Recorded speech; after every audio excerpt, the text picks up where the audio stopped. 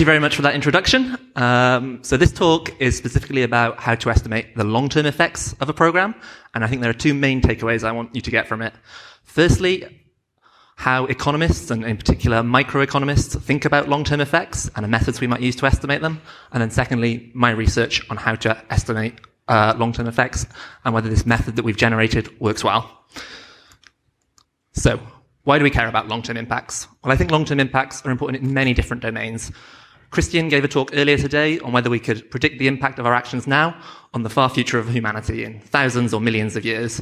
So clearly these super long-term impacts are important. However, I think our focus shouldn't solely be on these super long-term impacts, but on these short-term, long-term impacts, essentially. So short, long-term impacts, to be slightly awkward. There are a couple of reasons why we should focus on these. Firstly, I don't think we know yet whether we can predict long-term outcomes, even on the range of sort of 5, 10, 20 years. So it seems pretty clear to me that we want to make sure that we can do this for a 10-year period before we think about doing it for a 100-year period. Secondly, these short long-term impacts are also important in and of themselves. GiveWell recommends deworming mostly on the basis of one randomized controlled trial, which found that deworming during childhood had persistent impacts on outcomes like adult income, food consumption and health 15 years later after the deworming. Now, this randomized controlled trial was run in part by Giving What We Can member and one of last week's Nobel Prize winners, Michael Kremer. And it's a really excellent RCT. It's studying a really important topic and it's doing it really well and producing lots of policy relevant information. The problem with these long-term randomized controlled trials is that they're super difficult to do. You have to follow like thousands of people over dozens of years, and it's really difficult. You have to have a lot of patience, a lot of planning, and a lot of foresight. So the question is, given that we don't want to wait 20 years and don't want to go to all of this effort to estimate these long-term effects, how can we do it? How can we estimate long-term effects without having to wait a long time? So this problem is a problem that's faced in medicine quite a lot as well. Medics often want to know what the impact of some new treatment or some new drug is on a long-term outcome, such as life expectancy. So how do medics approach this? They break it down into 3 steps. So let's say we're trying to estimate the impact of some new surgery to cut out a tumor, a cancerous tumor, on a long-term outcome like life expectancy. So the first step medics would do would be to look at the effect of the treatment on some short-term outcome, or some surrogate outcome to be more technical. So in our case, we'd look at the effect of the surgery on tumor size. Then the second step would be to look at the relationship between our short-term outcome and our long-term outcome. So we look at the relationship between tumor size and mortality rates. Now, once we have these 2 pieces of information, we can combine them. We can then combine the information on the effect of the surgery on tumor size and the relationship between tumor size and mortality rates to back out the effect of the surgery on life expectancy. So this method works well in medicine because there's often only one mechanism, one channel through which the short-term treatment affects the long-term outcome. That is, the treatment only affects the long-term outcome of life expectancy through tumor size. In social science, this assumption is like much less credible. There are like many different mechanisms through which any given treatment can affect long-term outcomes. So how can we deal with this? A recent econometric theory paper by some other economists who will probably win the Nobel Prize in the future, if you're a betting person, has generalized this method to work with many different outcomes, many different short-term outcomes. So, how does this method work? We need 2 data sets for this method. The first one is an experiment, and the second one is an observational data set. So in this experiment, we have our randomly assigned treatment, this T. We have, so let's say this is cash transfers, for example. We then also have baseline characteristics. So these are characteristics of the recipients of the transfer that are fixed at the time treatment is randomized. So these could be things like the education of their parent or their age. Then finally, we have the short-term outcomes in the experiment. So this would be outcomes like whether you're enrolled in school, what your test scores are. In the observational data set, we don't have a randomized treatment. That's why it's observational. So for this, think of things like censuses or household surveys. We need to have the same baseline characteristics and the same short-term outcomes that we have in the experimental data. But additionally, we need information on the long-term outcome that we care about. So let's say this is whether you've enrolled in tertiary education, whether you go to university. If we had this long-term outcome in the experimental data, there would be no problem, right? We could just take the average of the long-term outcome in the treatment group, subtract the average long-term outcome of in the control group, and this would give us the impact of the treatment because of the random assignment. So we can think of this almost as a missing data problem. We don't have a Y, a long-term outcome in the experiment. So how can we get it? So there are 3 steps to this method. The first step is to take the observational data and estimate a predictive model from it. So with this model, we predict the long-term outcome as a function of the short-term outcomes and the baseline characteristics. So our model tells us what the relationship between the long-term and the short-term is. We can use a simple method like linear regression for this, or we can use super fancy machine learning methods, whatever you fancy. The second step then is to take this predictive model from the observational data, this H hat 0, and we can use it then to predict Y in the experiment. So we fit this model to our data, we feed in the information on the short-term outcomes and the baseline characteristics in the experiment, and this produces predictions of the long-term outcome in the experiment. Then once we have these predictions of the long-term outcome, we can treat them as if they're just the actual long-term outcome. We can take the average long-term outcome, predicted long-term outcome in the treatment group, the average predicted long-term outcome in the control group, and the difference between these is the predicted impact of the program, even though we don't have actual information on the long-term outcome. So this is the surrogate index method. The original paper also introduces another method, the surrogate score method. That's slightly less intuitive. I don't have time to go through it, but all you need to know is it requires on exactly the same data as this and exactly the same assumptions. So what are the assumptions we need for this to work? The first assumption is the main one, which is surrogacy. So what this says is treatment is independent of the long-term outcome, conditional on the short-term outcomes and the baseline characteristics. So this is slightly confusing and almost meaningless, but luckily we can represent it in a graph, which is hopefully more clear. So we're saying that the treatment has an impact on the short-term outcomes, this S. The short-term outcomes have an impact on the long-term outcome, and the baseline characteristics have an impact on both the short-term outcome and the long-term outcome. But there's no relationship between the treatment and the baseline characteristics because the treatment is randomized. What the surrogacy assumption requires is 2 things. Firstly, that the treatment has no direct impact on the long-term outcome. That is, there's no arrow going from T to Y there, from treatment to long-term outcome. What this means is that the entire effect of the treatment on the long-term outcome must flow through the short-term outcome. These short-term outcomes must mediate the full impact of the treatment on the long-term outcome. The second assumption is that there are no unobserved baseline characteristics that affect both the short-term outcome and the long-term outcome. There's no of these U variables. Any of these characteristics which affect both outcomes must be observed. They must be in this X. So this is a pretty demanding assumption. We're saying we need all of these channels through which the treatment affects the long-term outcome, and we need all of these potential confounders between the short-term outcome and the long-term outcome. So it's demanding, but also it becomes more credible the more data we have. The more short-term outcomes we have, the more of these mechanisms between treatment and the long-term outcome we can account for, and the more baseline characteristics we have, the less likely there is to be an unobserved one that affects both the short-term and the long-term outcome. So this is the first assumption, the surrogacy assumption. The second assumption now is the comparability of samples assumption. What this just says is that the long-term outcome, or the distribution of the long-term outcome conditional on the short-term outcome and the baseline characteristics is the same in both the experimental and the observational data. So why do we need this? Well, remember that we use our observational data to estimate a predictive model. We're estimating the relationship between the long-term outcome and the short-term outcomes. If the relationship between the long-term outcomes and short-term outcomes is different in the experiment and the observational data, then obviously this model won't produce good predictions of the long-term outcome in the experimental data. So this is why we need this. So if these 2 assumptions are satisfied, and a couple of other minor technical ones, then the surrogacy approach should work. We should be able to predict long-term estimates of treatments. So the question is then, do these assumptions hold in real-world data? So I take long-term randomized controlled trials from development economics, where I can exploit the fact that I have information on the treatment, the short-term outcomes, and the long-term outcome. So I can compare the true long-term outcome from the RCT with an implementation of my surrogacy method. So the data I use is from a recent paper by Barrero Sorio and co-authors, and they're studying conditional cash transfers in Colombia. So they have 2 randomized controlled trials. One takes place in San Cristobal, and here they have 2 treatments. The basic treatment, students are randomly assigned to either the basic or the savings, and those in the basic get given $30 every 2 months, conditional on being enrolled in school. The savings treatment students only get $20 every 2 months, but they additionally get $50 at the start of every academic year as a way to encourage them to buy school uniforms and school supplies and ensure they return to school.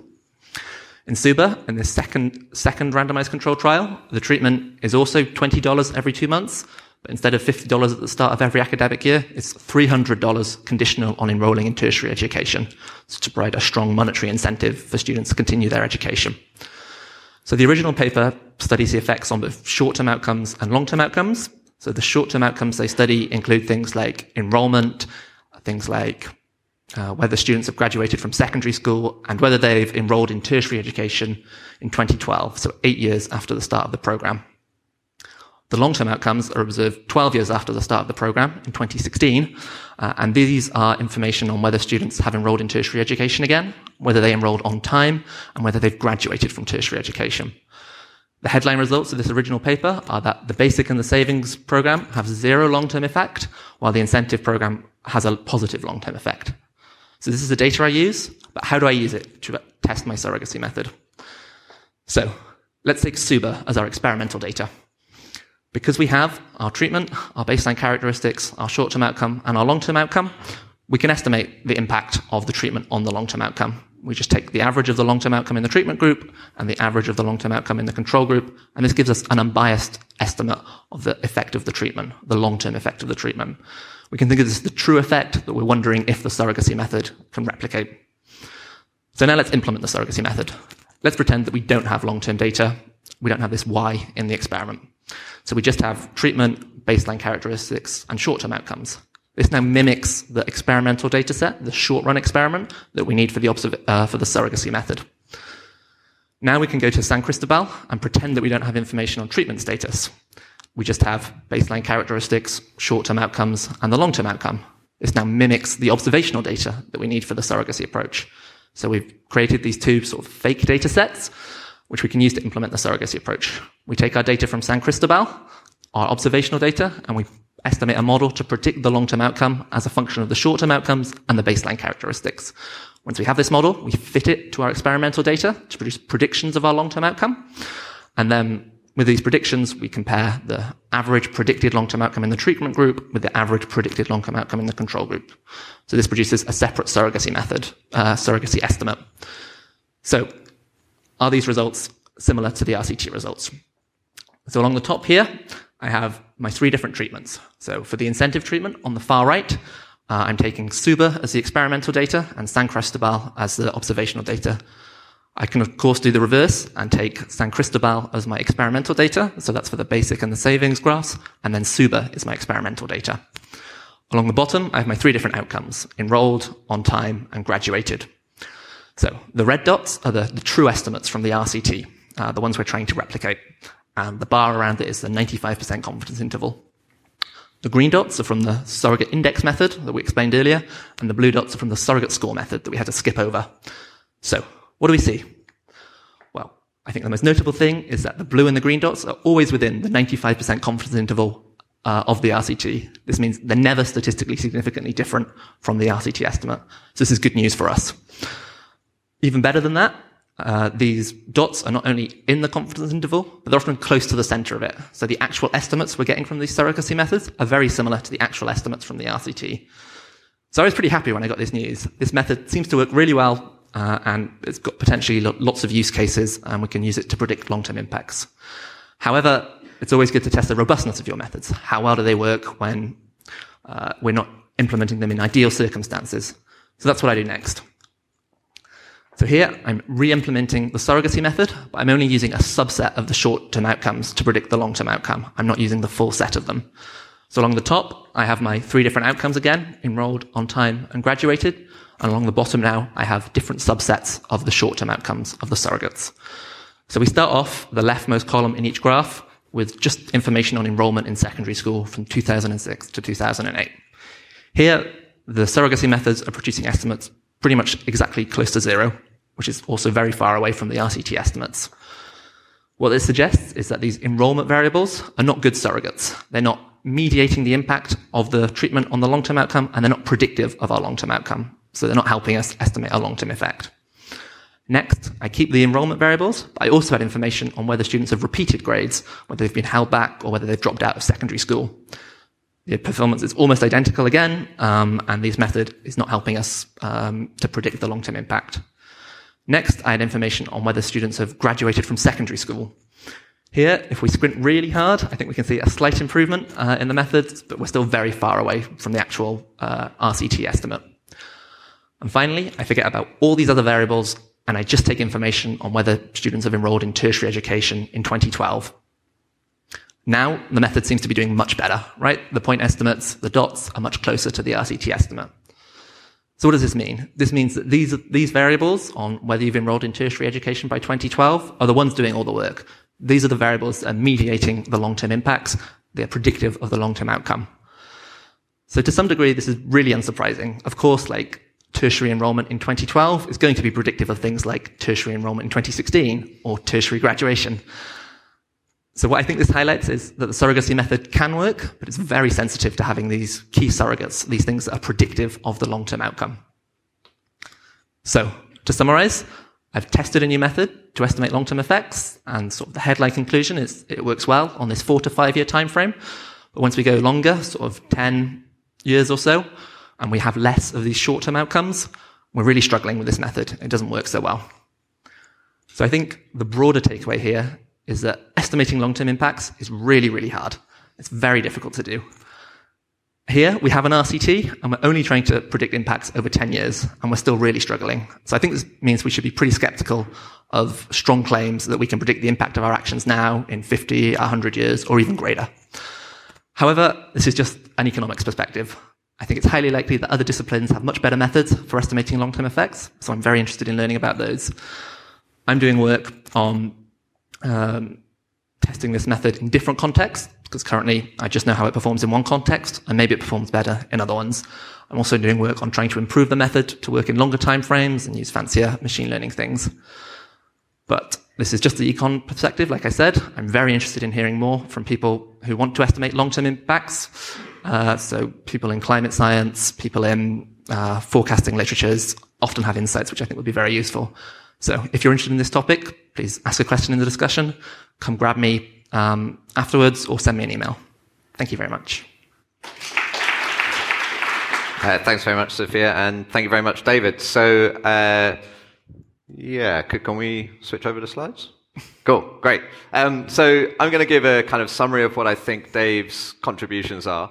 And I think this is a big and important question. So as David said at the beginning, there's a kind of deficit of evidence on long-term effects. I think this paper kind of helps address key challenges related to two EA causes. So the first is global poverty, where the application is quite clear, but possibly other kind of short-termist causes like animal welfare, where there's just this lack of evidence on longer-term effects of interventions. And here I'm talking about 5 or more years. And in these cases, whether these effects that we see in the short term in an RCT are persistent might dominate the kind of accuracy of the short-run effect. So to kind of give you some examples, if you kind of dig into GiveWell's cost-effectiveness analysis, quite often one of the really important factors is how long they think these effects are going to last. Like, are they going to last 5 years or 20 years? That can play a big role in the strength of evidence behind an intervention.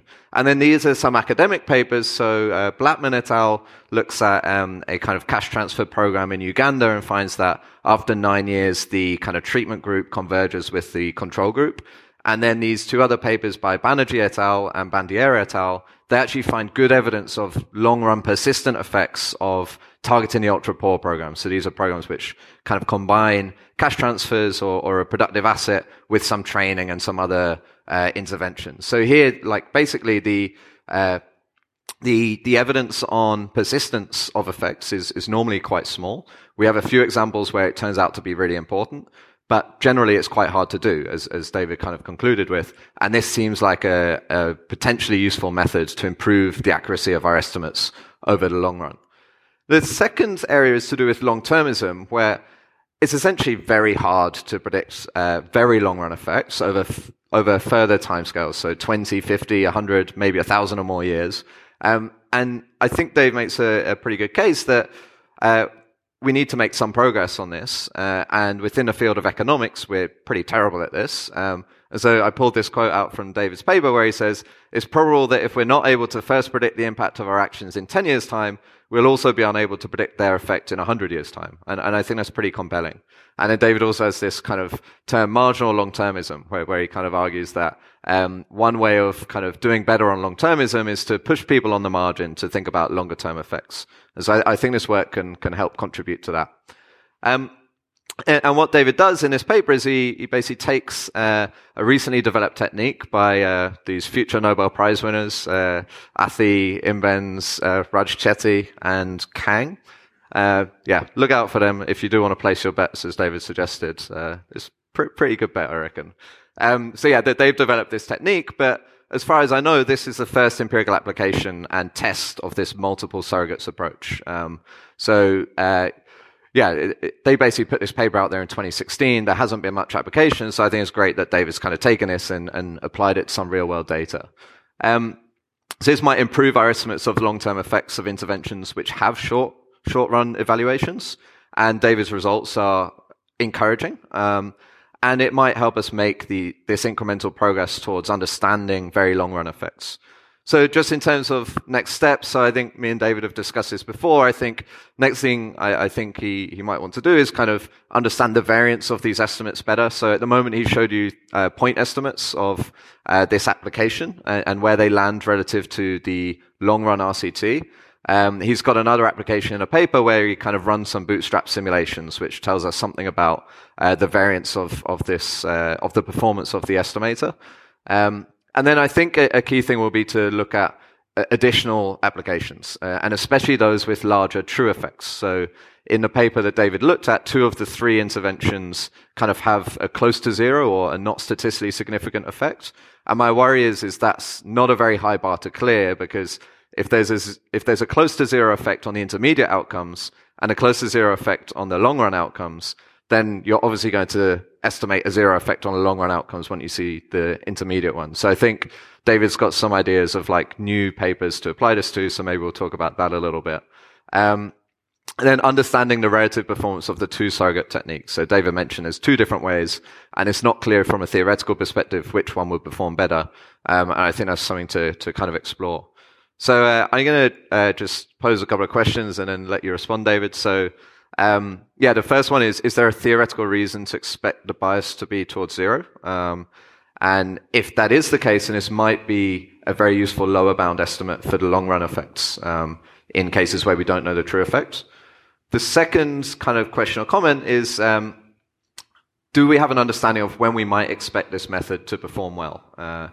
So you started to do this in your last few slides, where you showed that different combinations of the intermediate outcomes perform in a variety of ways. And if we don't know the true effect, would you kind of be confident of saying, well, this data set seems to have the correct surrogates? And my sense is this is quite hard to know, and it will be not a science and more of an art of trying to understand when this method might perform well. I have some suggestions that maybe we can discuss afterwards of, can you develop a kind of informal test of this if you have multiple rounds of surrogates, and then you want to project that into the future.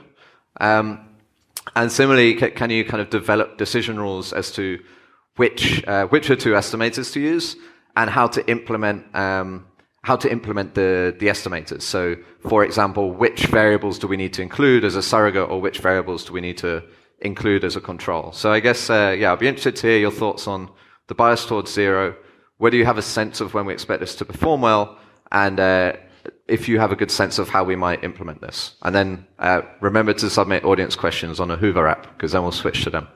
Cool. Over to you, Dave. Okay. Start at the beginning then. So theoretical reasons to expect a bias towards zero. So I think your point is exactly right, that if there's no intermediate effect, then obviously we're going to predict no long-term effects. And this is just almost mechanical, essentially.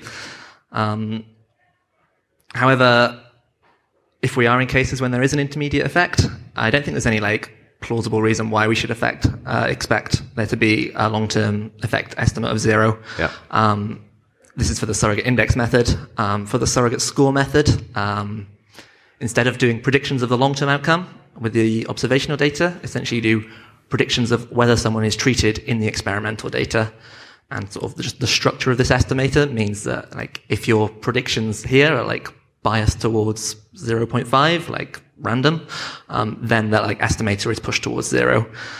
So that's like a potential concern, but I don't think there's any reason to expect like your predictions of treatment probability to be biased towards 0.5. I think, yeah, these predictions shouldn't be like, if there is noise in them, it should be going both ways, up and down, not necessarily like, towards 0.5. So we can't use that to bound our estimates in any predictable way? I don't think so, no. But I need to do more theoretical work on this as well, yeah.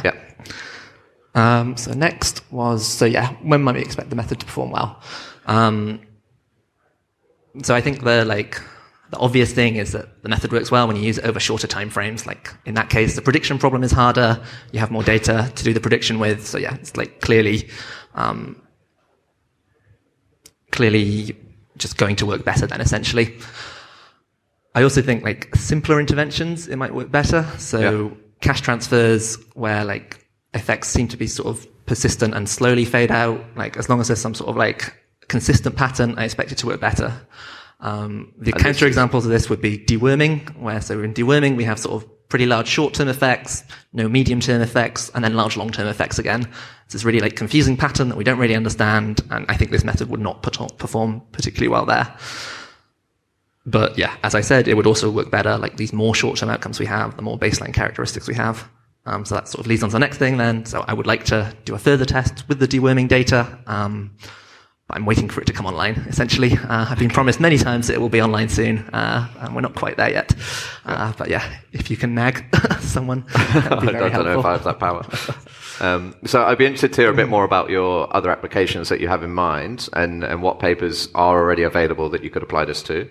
And then equally, what would be the kind of perfect hypothetical application where you could test this method? Like, what would that experiment look like? So the other things I have in mind are deworming, essentially, and there are a few other sort of conditional cash transfer papers. The main problem is that these RCTs only started to be run sort of 20 years ago in development economics, so these long-run follow-ups are happening right about now. So people are trying to publish these like long-term results themselves, so they're currently not willing to share the data because they want to get their publications out. However, there are like a few cash transfer things, the Blackman paper you mentioned, where there's potential there. So I'm looking into those as we speak. I think from a sort of theoretical perspective, it might be nice just to stick with cash transfers to sort of make the analysis simpler and make the sort of conclusions at least strong for cash transfers, even if they're not strong for other things. But yeah, I would like to explore this across many different data sets, essentially. And your second question was? About the hypothetical best experiment that you would test this method with. So ideally, there would be like many waves of like short-term data, essentially. Like if you have sort of data collection 2 years, 4 years, 6 years, 8 years, 10 years after treatment, then that would like allow me to explore the effect. Like, can I use the 2-year outcomes to predict the 4-year outcomes, the 6 years, and you can just do all of these things. So the deworming data looks a little bit like that. I think they're on like 4 or 5 rounds of data collection now. So yeah, just again, waiting for that. So yeah, if anyone in the audience has an RCT with 4 or 5 rounds of data collection, please get in touch with David. I think we're out of time. But yeah, thank you very much everyone for coming.